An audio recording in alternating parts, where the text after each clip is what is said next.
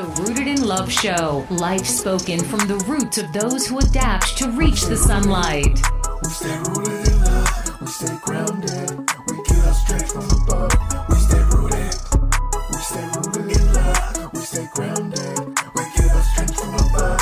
We stay rooted. We stay rooted in love. We stay grounded. We get our strength from above. The Rooted in Love Show, hosted by Mario, Gerald, and Emmett Robinson.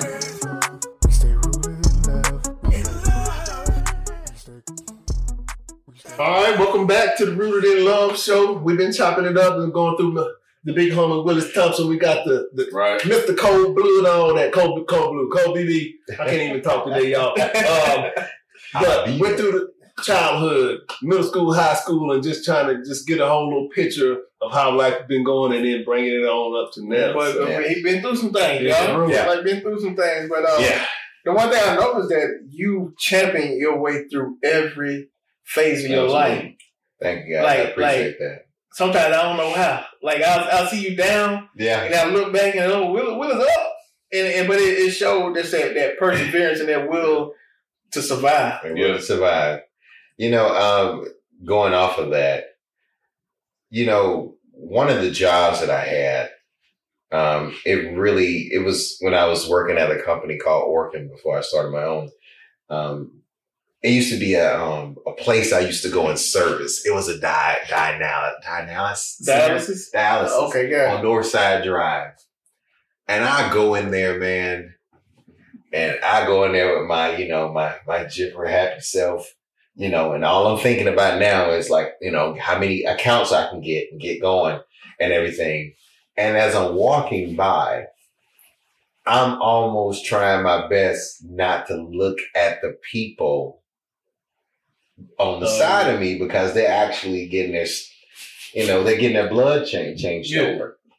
And I'm going to be honest with you guys, like, it was a couple times where, you kind of put on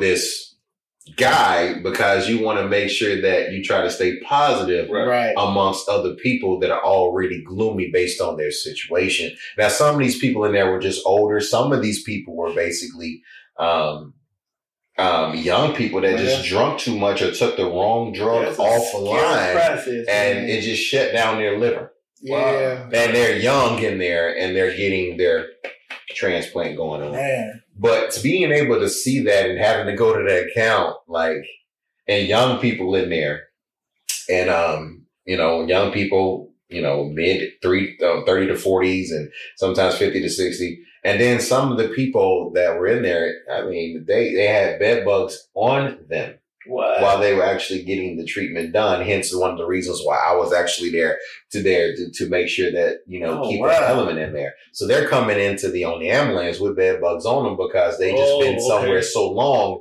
and these bugs are just, just eating off of them to the point where they need a blood transplant. You hear what I'm saying? Yeah, that's crazy. So that pest thing, it's a real thing. But going back to that original humble part, when you see stuff like that, and then come from where you come from, you just choose to do more smiling. Mm-hmm. You have to. You just try to, because usually when you smile, and everybody in there you can try this. If you smile at somebody, they're gonna either smile back or they're gonna look at you like, you're gonna catch these vibes. You're gonna make these vibes. So I tell you all the time, I had a teacher when we was in Smyrna, Griffin Middle School.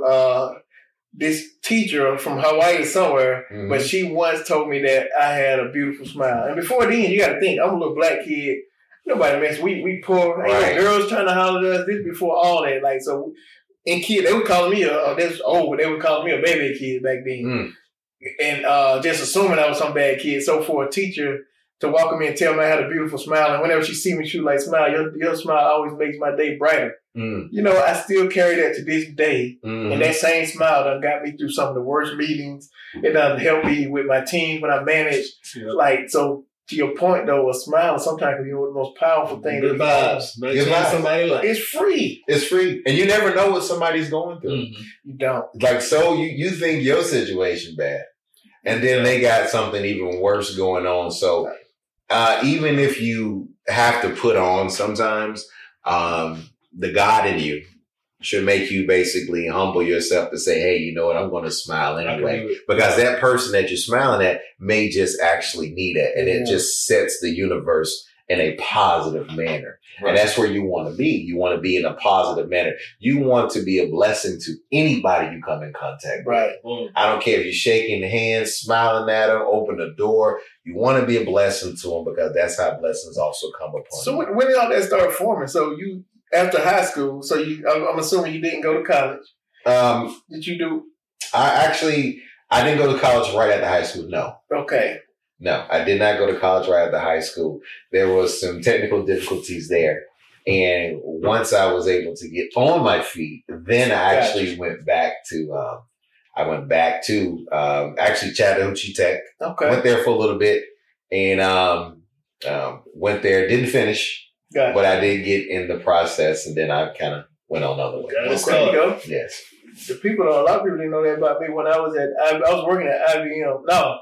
I was in college, ran out of financial aid. Yeah. And immediately I got hired on at IBM. So I was just triggered, like, I'm done. Like, I done reached the mark. Right. You know what I'm saying? So for the longest time, I went back later in my 30s, but I found success for me. Right. You know what I'm saying? I found that for me. And it was one of those things where I'm like, man, I can actually do this. You can do it. But it was hard. When I first left college, man, I came back to this house. It was my parents' house, and I slept on the floor for it had to be about 6 months. Mm-hmm. The dad just kind of looked at me. He's like, "Son, I think it's time for you to get your own place." That happens. That happens. But that woke me up. It woke me up, and it's like, and I tell people all the time when I came back, we was buying the house and remodeling the house when I came back. But it took somebody just kind of trying to grab me and saying, like, what you do? Yeah, it's a blessing to be here now after all that. Yeah, it's a little tough love because I remember when I did graduate, because this is an interesting story too. I don't even think y'all even knew this. Uh-oh. This is a very interesting story. The first time, like I said, being able to see where your issues are that you have and being able to meet them head on and be comfortable with your history, whatever that may be, are the things you went through. Well, a lot of people didn't actually know the owner, Code BB, Willis Thompson. I was actually in special ed. A lot of people didn't know that. Right. So the reason why I was actually in special ed is a lot of cases that, and you find this a lot, is like you're not getting the proper help at home.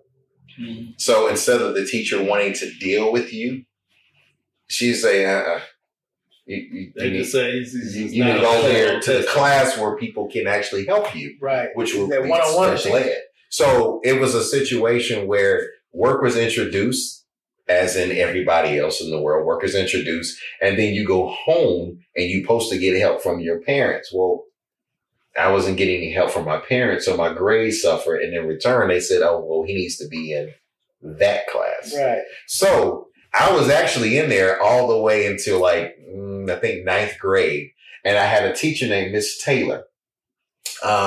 Miss Taylor, she was a teacher from up north. She cared. Yeah, I mean, she really actually cared. She was actually my special ed teacher at the time.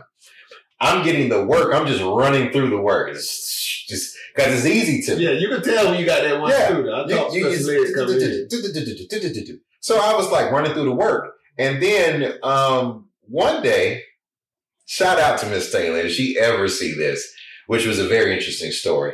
She said, hey, Willis, I give you $5 for any of these. I'm got these worksheets. Oh, right. I give you $5 per worksheet if you can basically do these worksheets. I was like, $5? Yeah, bring them on. So I got these worksheets, and there was one in math, English, science, and social study. And I just did them. I was like, oh, okay, I know what this is. Okay, I know a little bit of this is. And then I got those, and then she gave me my money. Oh, wow. I gave her the sheets that I did because I'm like, I done got me some money. I'm gonna go get me some candy. This is 9th grade, y'all. Special ed 9th grade. Do you know this woman took those papers, took them to the principal, and said, subscribe to the Rooted in Love Show for weekly updates and free giveaways. Took them to the principal and said, he does not belong in this yes, class. she gave you the test. You didn't even know it. You was testing out. Yeah, I didn't even know it. You get that one teacher that cared. I'm glad she was there. She cared. I came back to teach at high school, teaching special ed. So I've seen a couple of those students. I know they in the wrong place. They're in the class. But some people were just.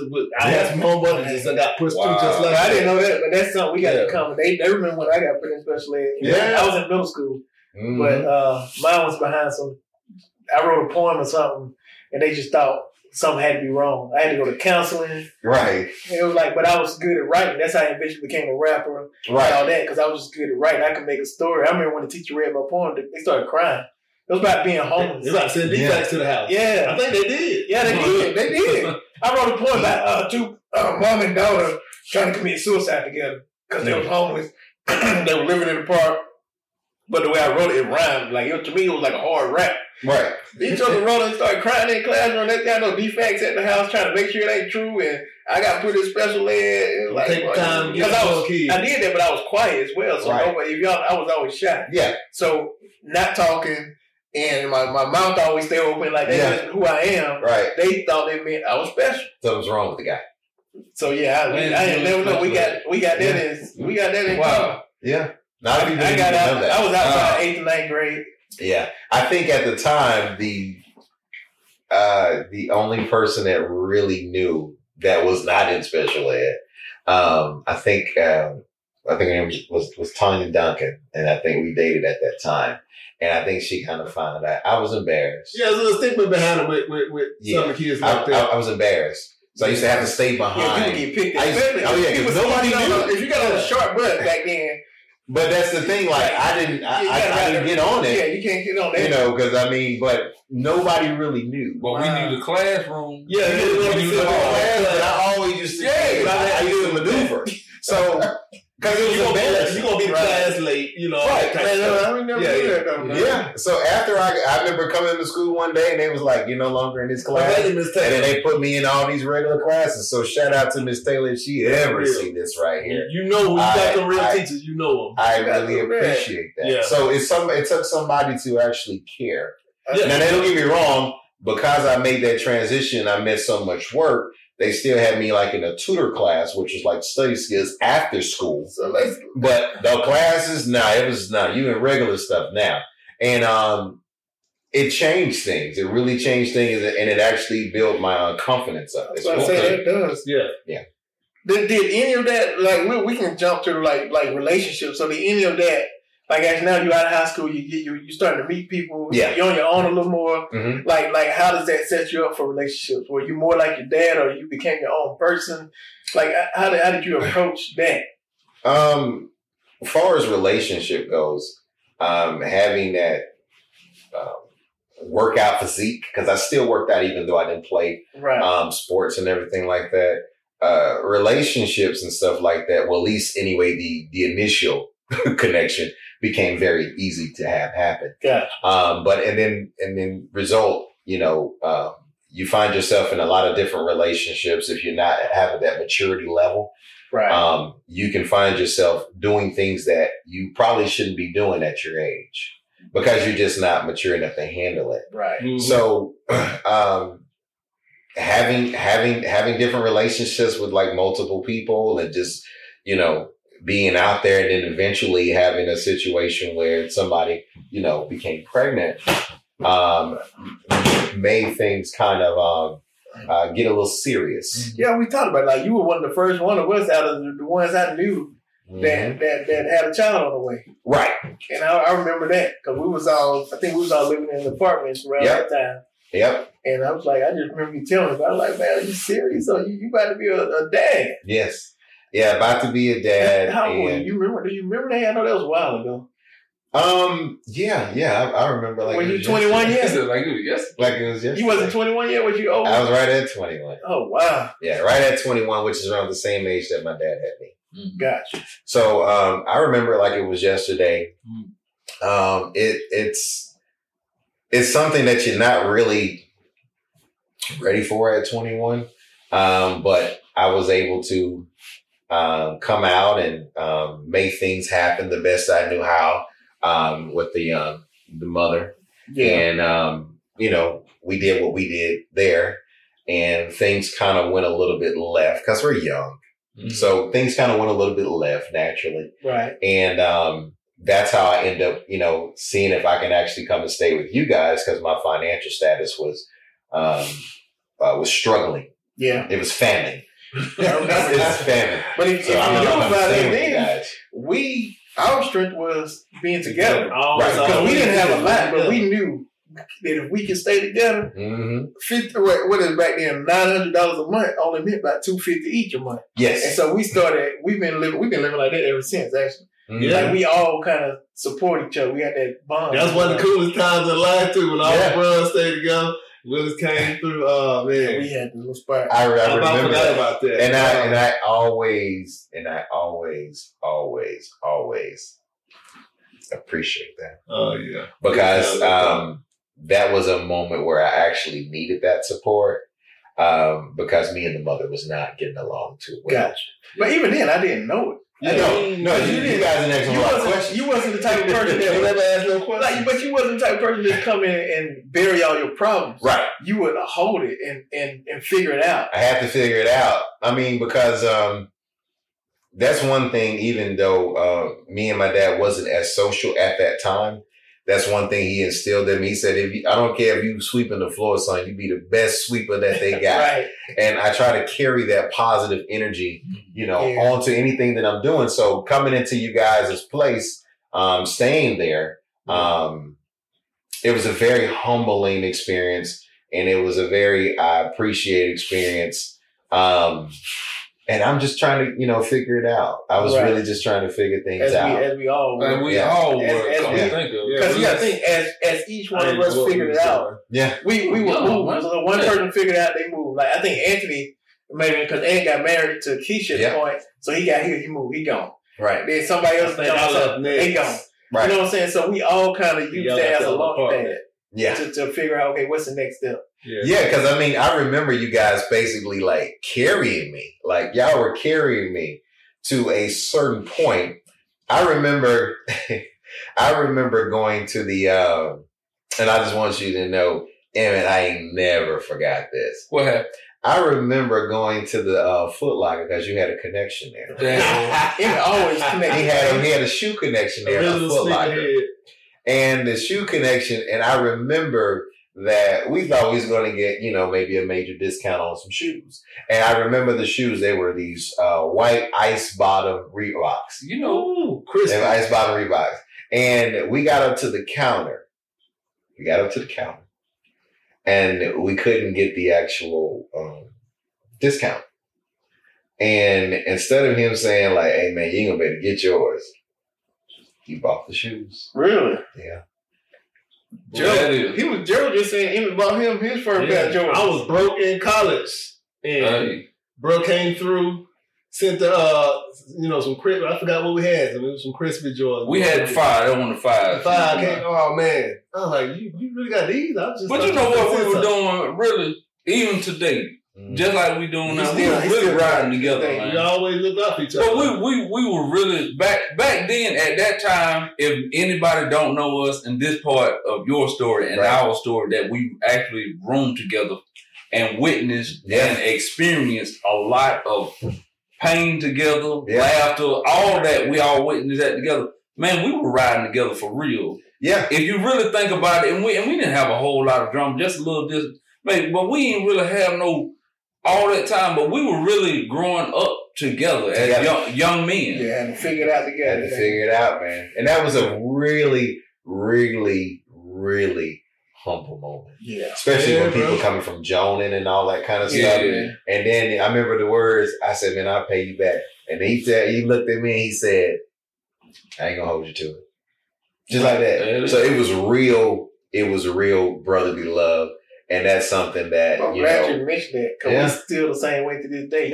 I never forgot those Reeboks. People think this brotherly love just started. But that's what we're talking about. People think trying to get us like, this whole thing started because we needed people to experience what we grew up with and how we looked after each other. Not just each other, but our community. Right. Because nobody really believed us. So we had these guests and stuff on to tell these stories. We're like, no, we really about this life, like giving our life. We didn't prep the guests for these stories. No. None of us are rich people, Right? but we figure it out together and we support each other. That's right. But man, we're gonna have to pick up this on the next one. Yeah. But Man, we good appreciate talk, good vibes. once again, like good vibes. I didn't know we was gonna get this deep into it. Deeper than deep. The Ruin the Love Show. We'll see y'all on the next one. All right. We stay rooted in love. We stay grounded. We get our strength from above. We stay rooted in love. We stay grounded. We get our strength from above. We stay rooted in love. We stay grounded. We get our strength from above. We stay rooted. We stay rooted in love. Brought to you by 8 Robinsons TV and Yellow Tub Creative.